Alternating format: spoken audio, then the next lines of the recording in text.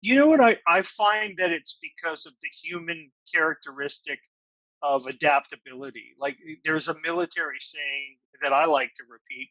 It's called improvise, adapt, and overcome.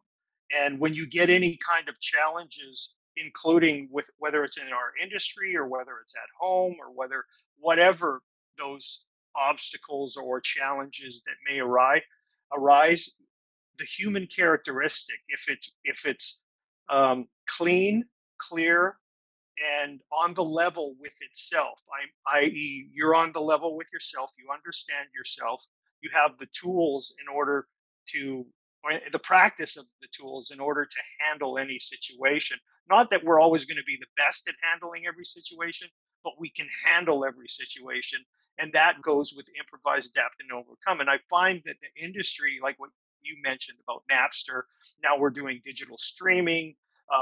Now you obviously have Spotify and iHeartRadio, etc., Sirius XM.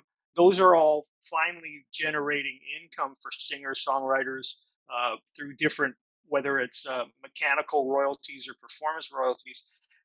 They've adapted themselves so that the industry can still survive, because the industry will always survive because of the vibrational manipulation that music and the audio projection gives to the human spirit, whatever it is. If you love classical music, country music, rock, it's almost like, I like to call it, a vibrational manipulation of the soul. It hits you in a vibrational frequency that you either adapt to or you identify with it.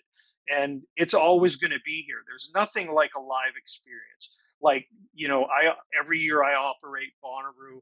I look after the red light management complex. I look after the VIP complex down there, and it never gets old. I've been doing it for 10 years, except for last year. Obviously, COVID canceled Bonnaroo, but it's a great festival of human interaction and human energy that happens with that. You even look at it with live sports, how 20,000 people in an arena can actually charge up a team that could mount a comeback. There's something to be said for the human spirit, and I love that. I just think, and that's probably what attracts me to my brothers in masonry, is because we're all of like mind, or most of us are, I guess.